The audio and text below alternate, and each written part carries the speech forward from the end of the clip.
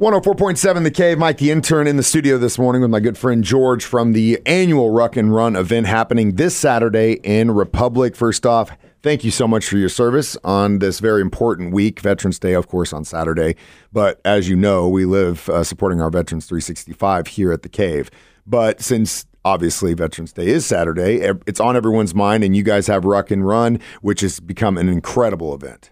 Well, I appreciate that. Yeah, and it's all about honoring and celebrating our veterans. So we like to say Veterans Day is not about a sale; it's about our service members. 110%. And this is a tangible, exactly. And this is a tangible way, an impactful way that we can get together on Veterans Day weekend with veterans and do something for them, with them, build that camaraderie, connect the community, and also to honor them. Yeah, and the other thing is, you don't have to go into this thinking you should have been training for a marathon or anything. There's all kinds of different levels for participation, right? That's right. So we have 3 different distances, and the 4th distance is actually free.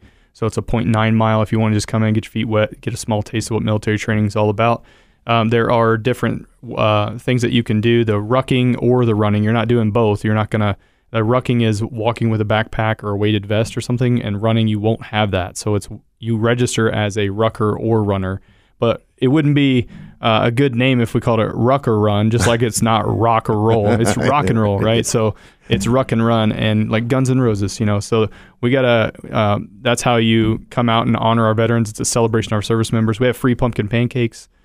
We've got the Cox Air Care helicopter landing at our event. We've got free axe throwing, coffee. I mean, it's a huge fire pit. It's going to be great weather. Last year was freezing cold. Yeah, so it's crazy how we have this week. That's it right. couldn't have happened in a better week.